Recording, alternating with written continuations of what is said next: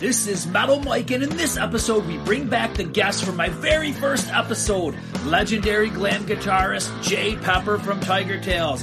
In this 2-year anniversary episode, we find out what's up with Tiger Tails for new music and their future.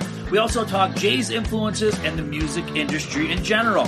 Make sure you like and subscribe on YouTube and consider being a paid subscriber through my podcast carrier, Anchor. Now here's Jay. Check it out. Jay, welcome back to the 80s Glam Metal Cast. How are you doing, my friend? Hey, Mike, thank you very much. Yeah, I'm doing okay, thanks. A bit cold here, but doing all right. Yeah, it's getting cold here in New York as well. Well, I got to ask you, man, I don't know about you, but I can't believe that it was 2 years ago when we first spoke. It's always going to be special to me because you were the first episode of the 80s Glam Metal Cast, man. Hasn't time went by fast? Wow, that is unbelievable, isn't it? 2 years. Goodness me, I can't believe it. Seems like 6 months, you know? I know. And what the craziest thing is that COVID hadn't really happened yet. So it's like, wouldn't it be nice to go back to that world without COVID in it? Oh, yeah. But things have changed, considerably. Yeah. How's things going where you are with COVID? Yeah, it's not too bad. I mean, I think everyone's getting used to living with it, and now we're kind of just getting on with it. Things are getting a bit more like normal, I guess. You know, we're able to do things probably much the same as you are, you know, going out and about, but there's certain constraints, you know, you still have to follow. So, but yeah, I guess the thing that's probably been affected the most is travel, you know, any international travel, even within Europe, is still a bit of a pain, so people aren't tending to do that. But my daughter's, funny enough, going to the US in the next couple of weeks, so for Christmas. So, yeah, things are getting there, you know. Yeah, you know, it's like I said, it's gotten better since when it started, but it feels like we kind of go to like these peaks and valleys. You know, it went down in the summertime, and then it comes kind of back up again around the wintertime. So yeah, it's just probably something we're going to be dealing with for quite a few years. Oh, for sure. I think it's a case of living with it now and just getting used to this sort of thing. It's not going away. It's funny, you know, hopefully I've gotten a lot better at podcasting since when I first talked to you. One notable thing that I want to say to the listeners is I really had no clue what I was doing the first time. And I record this on a separate phone with microphones. So every time my screen went black, I thought maybe the recording would end, and I didn't want that to happen. So I would keep tapping on the screen. And in turn, what happened was that tapping made a sound that you could hear during the interview. So yours is the only interview that I put a backing music track throughout it, so it kind of distracted you from these, you know, sounds of me clicking on the phone. But so that's what makes your interview a little bit different, because you have like a backing music track. And for anybody who listens to that one, and I'll put a link into this new episode. Yeah, that's why I did it, because like I said, I was a little bit green. I didn't know what I was doing. It's okay. You all learn stuff as we go along. So when we last talked, you had talked about you had some things going on with your hearing. How is that situation right now? Well, yeah, my hearing's still, you know, degraded considerably over the last few years. The last 3 years, yeah, quite a lot. And you know, the advice I had from the audiologist was you need to, you know, not be exposing yourself now to, you know, it's really going to make it worse, because it's not like with hearing, it's not like things like your eyesight that could be corrected, you know, they come on leaps and bounds and certain things, certainly with eye correction surgery and that, but hearing, once those tiny, you know, minuscule sensors are gone, years they die off, and they don't come back, you know, and there's not a great deal you can do about it. So they said that, you know, it's just going to get worse. So initially I backed off completely, you know, did nothing, and then I thought, well, this is crazy, I can't, you know, just something is, you know, I like listening to music or anything, I've got to do something with it. So anyway, cut a long story short, I try and minimize the, you know, the volume I'm at, but, you know, with the music we like, it doesn't sound so good when it's quiet. Right. But what I did from a playing point of view was basically get in-ear monitors, like you probably see a lot of musicians using anyway. Yep. I've never been a fan because it kind of takes away the gig for me. You know, you're in like your own isolation booth, if you know what I mean. You know, there's a lot of negatives if you're into rock music, particularly if you want to feel the gig. And I'm old school. I like that big, you know, backline amps and cabs, and you know, that's the kind of gear I've always used, and I like that power sound on stage. So to lose that it has been a a bit of a challenge, but I'm getting used to it, and I got to say, you know, it does have a lot of benefits. So you can hear everything, you know, any mix you want, and also your own voice and things. So it's pros and cons, and I've just got used to living with it. So it enables me to be able to go out and play and not do too much damage to my ears. So, you know, any more damage, I guess. But yeah, I am, you know, suffering from really bad tinnitus as well, which doesn't really go away at all. It's not like intermittent. So it's a huge problem. I mean, musicians, I can't believe we're so naive and blasé about it. We should have been taking care of our ears from the word go, but most people never do. And, you know, the older you get, and I'm pushing 60 now, it takes its toll, you know. Mm-hmm. But yeah, I'm trying to work around it in the best way I can, and that those in-ears are kind of doing it for me at the moment. That doesn't enable me to, you know, carry on, if you like.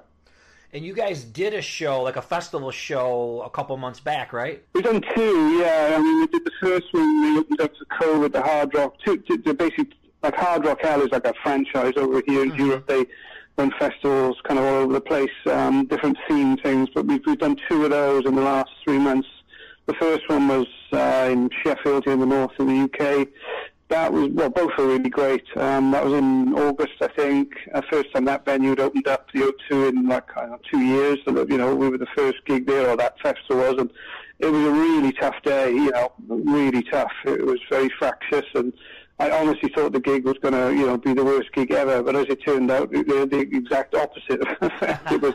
Literally the roof came off. You know, it was quite amazing how that all turned around. People were just so desperate to be in that environment again. It was one of those great, you know, fantastic gigs we've done in a very long time. And then a few weeks ago we did the same kind of thing, but over in a different part of the UK, over on the East Coast. Yeah, again, Hard Rock Hell. That was the one in August, more like they got Hard Rock Hell Sleaze. That was more of a, you know, those sort of genre bands. The main Hard Rock Hell Festival was just more, you know, generally middle of the road sort of rock bands, but that was great as well. So we've had two, you know, banging gigs over the last few months. Yeah, really, really good. How's Rob doing? Are you keeping him in line? Because him and I have become buddies. So if you need me to talk to him, I can say something to him. Is he being good? Rob? Yeah, Rob. Yeah, I mean, he's great. Yeah, I mean, you know, the band just kind of works as it is. You know, we've been around a long time. We've got various members in, and yeah, everybody's great. They turn up, and you know, the band functions because people, you know what they need to do. They turn up where they need to be, and everybody knows how to do their job. You know, you're not worrying what people are or people being a pain. So yeah, Rob's great. You know, he's got his own thing going on with Midnight City. But yeah, you know, with the tail stuff, when we get together and play on stage, you know, we create some sort of magic sometimes. So it just all works at the moment. Yeah. Yeah, him and I think I'm exactly about a year older than him. So him and I have a lot in common. So we talk quite a bit online, and we've done a couple podcasts, and I think we're going to do another one. We like to compare, you know, lists of hair metal albums and all that kind of stuff. So yeah, he's super cool. Oh, he's right into all that hair metal stuff. Yeah, he you know, it's too lame for me and all that stuff. Yeah, we do have a bit of a chuckle about that because he's into some yeah. It's, you know, I like a lot of that music, but it's he's on another level of cheesiness, you know. Yeah, it's all good. What's been going on with new music? Have you kicking around any ideas? Well, it's a kind of topical question at the moment.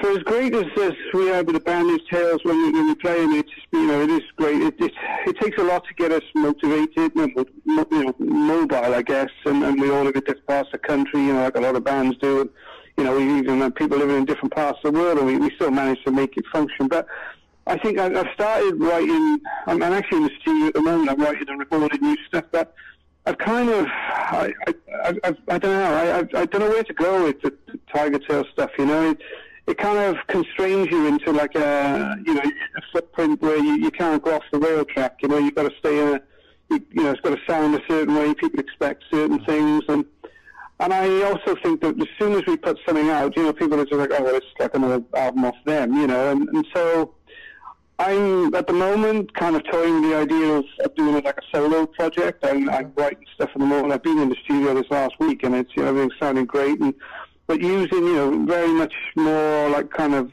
classic rock. I've kind of, whereas most people are looking for new music, I've gone in reverse, and I'm listen to older stuff. And I'm just enjoying using new instruments, stuff I haven't done before, and sounds, and I'm kind of digging that, and by doing something outside of Tiger Tales, I'm kind of quite enjoying the freedom of it all, I guess. So I don't know.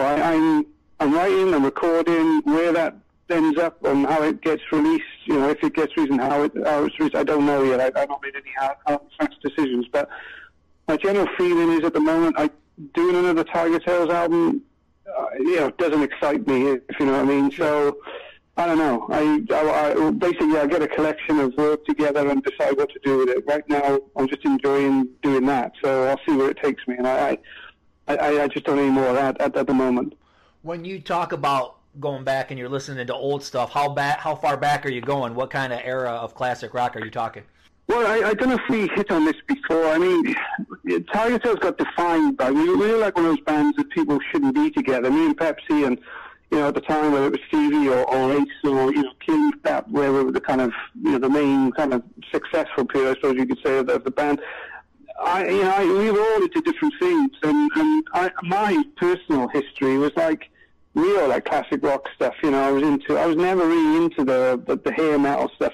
I did like the British glam scene back in the day, that's where I started, was like Slade and Sweet, and Status Quo has always been my band, but I'm really into like the Faces, and I've been listening to more recent bands that I kind of, when we got around, when we were doing stuff, growing up and writing songs and doing our own band, we thought the Dinosaurs band was like, the Faces, Bad Company, Not the Hooper, and I've been listening a lot more to that kind of stuff, and I've been listening to how great those bands were, just absolutely phenomenal.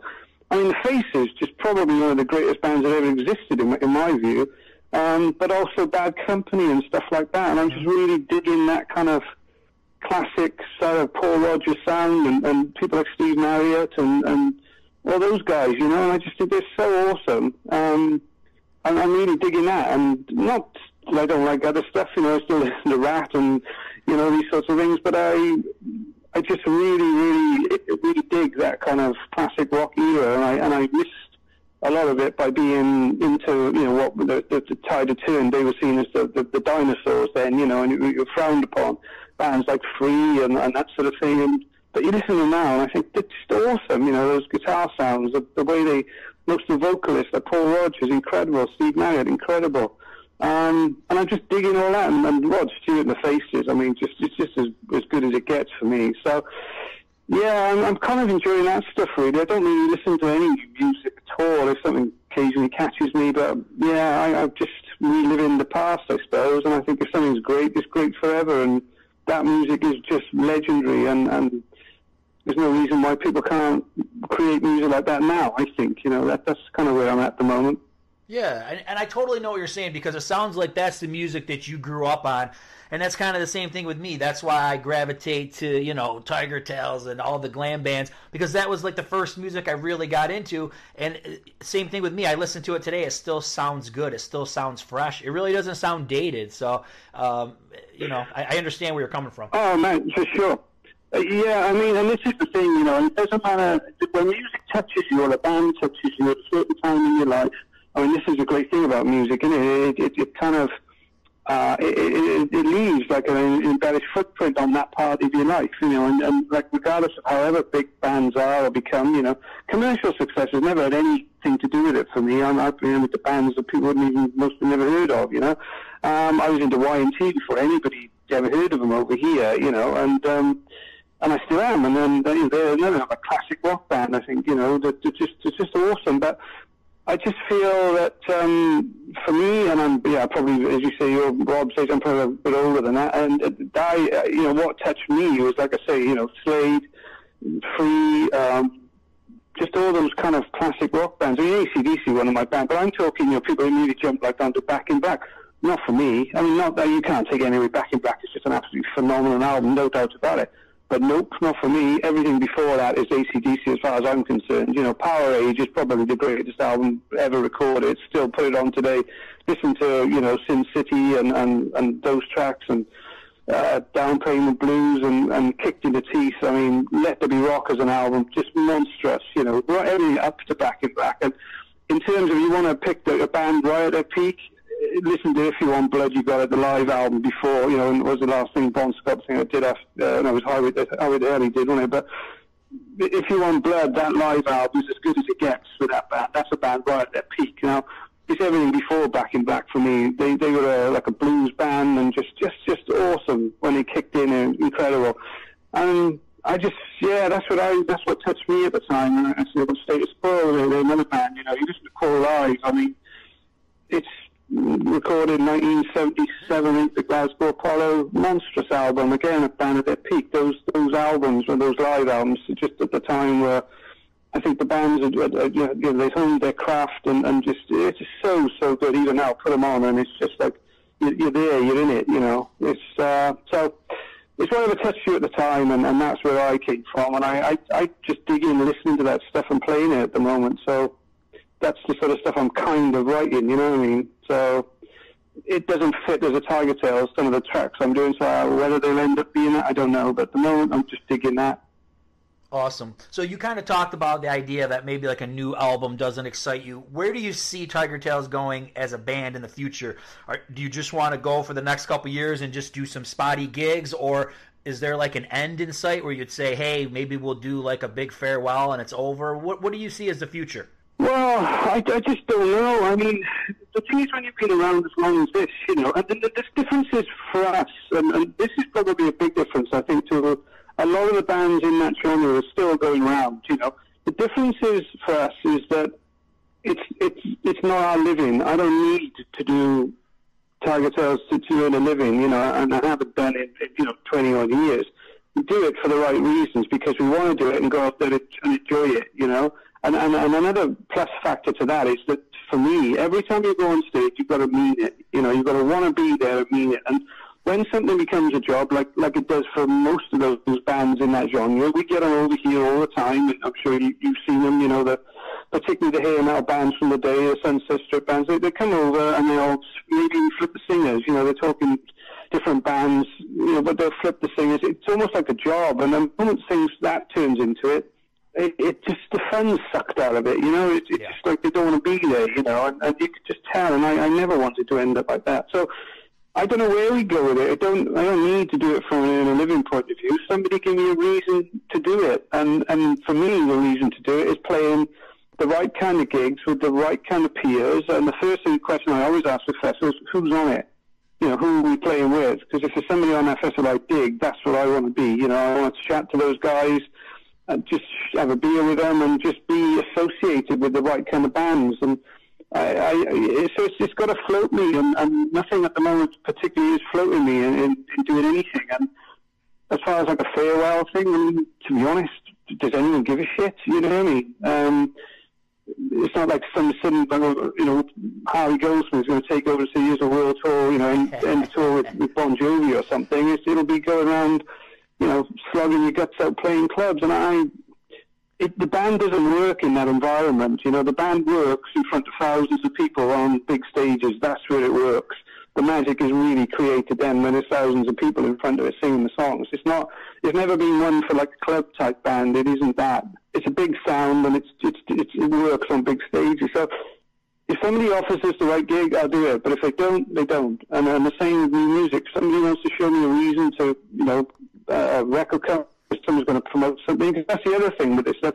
We go on about recording and all that stuff, the internet, about things being easier. Yeah, you can record fairly cheaply and you can put your music out fairly easily and release it, but it disappears without a trace. And the reason is for that is because there's no promotion around it. What the record companies, whilst they all were a bunch of sharks for the most part, is they had the backbone and the backup resources to promote it, and you don't get that anymore. So, like you say, a new album, well, who's going to promote it? Who's going to spend tens of thousands on promoting it? And it's just not there. So if somebody wants to do that, then give me a reason to do it, I'll do it. But if they're not going to do it, I can't see the reason to do it. The same like a farewell tour.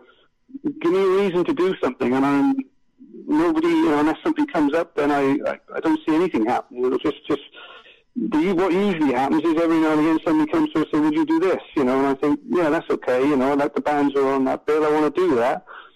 But it's few and far between, I have to say, right now.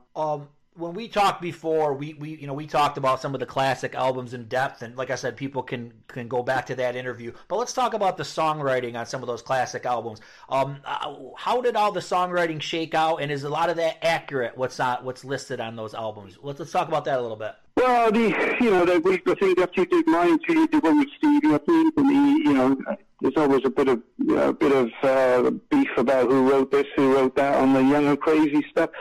I mean, the simple fact is on that Young and Crazy album, if you take it as 100%, the one song that was written 100% by Pepsi was She's Too Hot.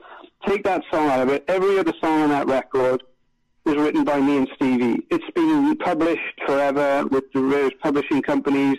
We get, the royalty split is 50-50. It has been since 1987, since that album was released. No one's ever contested that.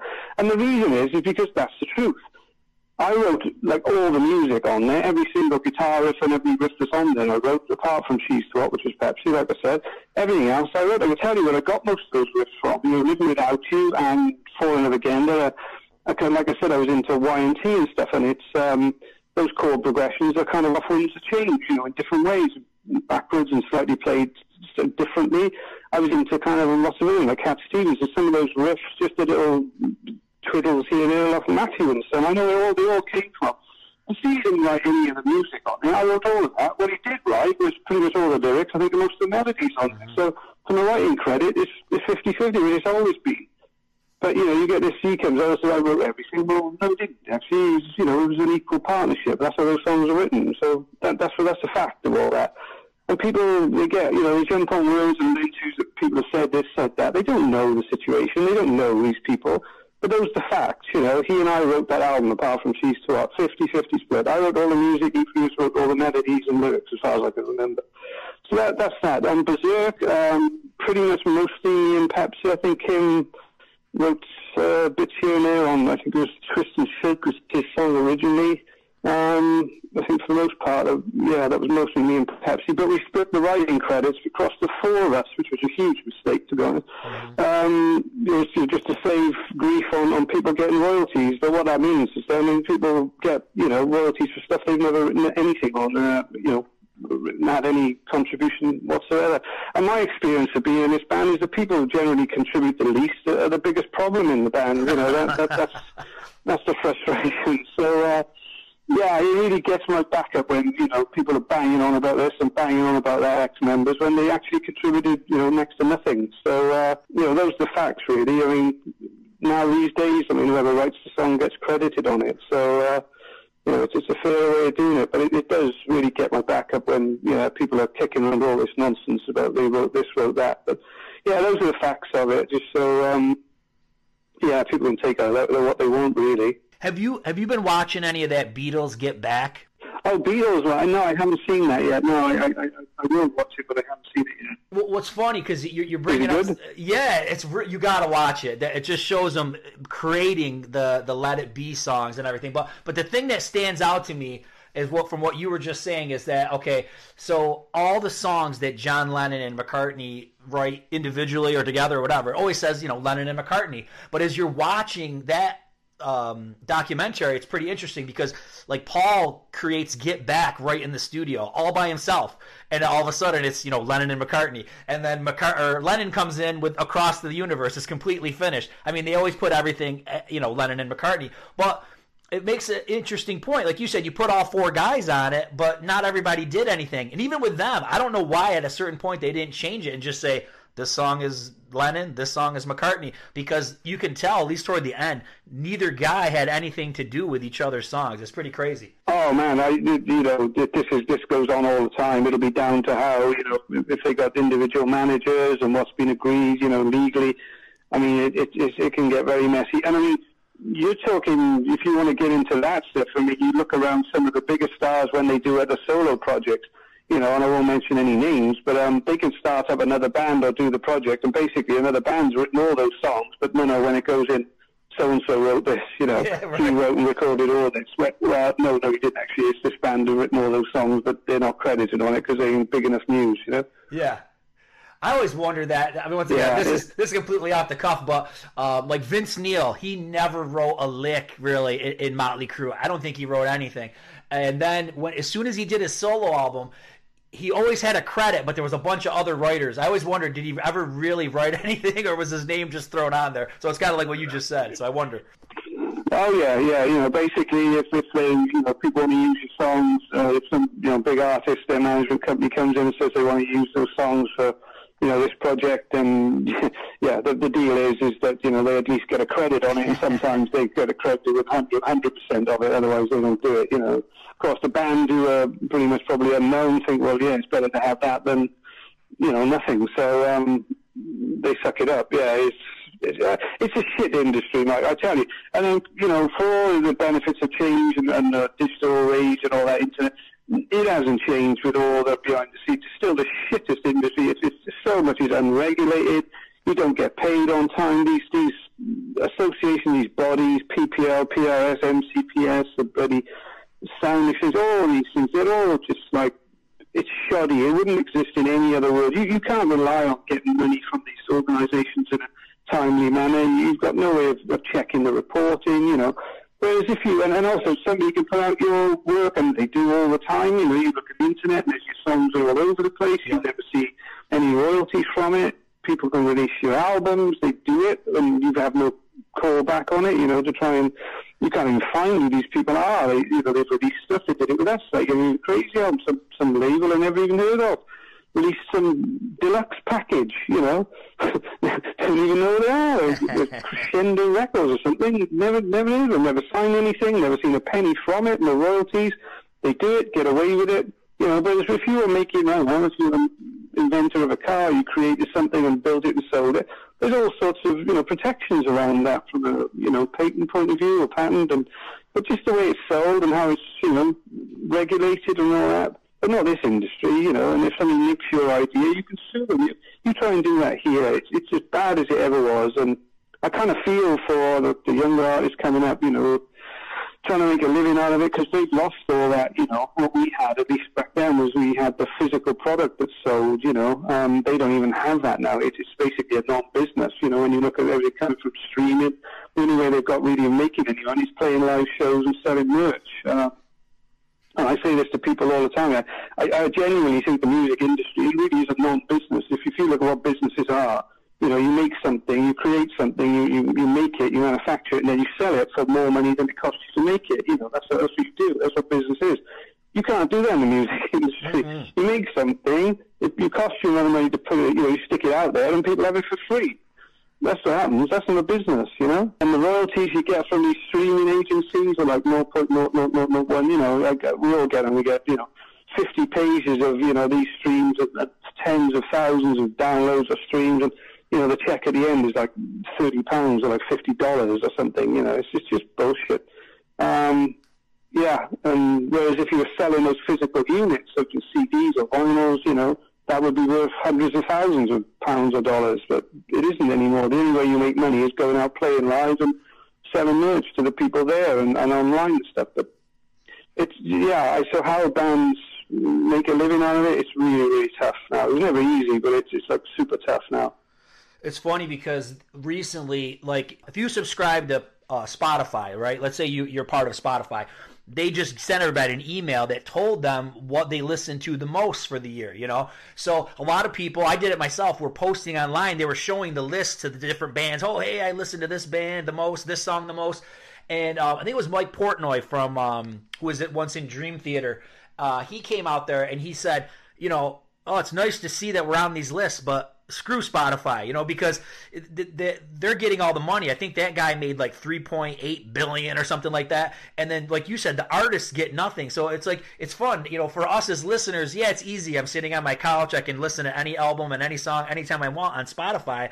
But that guy that runs it, that owns it, he's getting rich. But like I said, you guys are getting nothing. And I guess when he sent out that tweet out there, it really was an eye opener, because it reminded me. I was like, wow, this is really screwed up. Yeah, and that's exactly what happens. Yeah, and it's Spotify is probably the most prominent one, but it's all those platforms. YouTube being another one. Your music's thrown out there. You could, tens of thousands or hundreds of thousands of hits and plays, and you get zero from it. I mean, it's change. It's nothing. And yeah, all those streaming platforms, whatever people are using, Apple Pay, all of them, it's like 0.001%. It's nothing.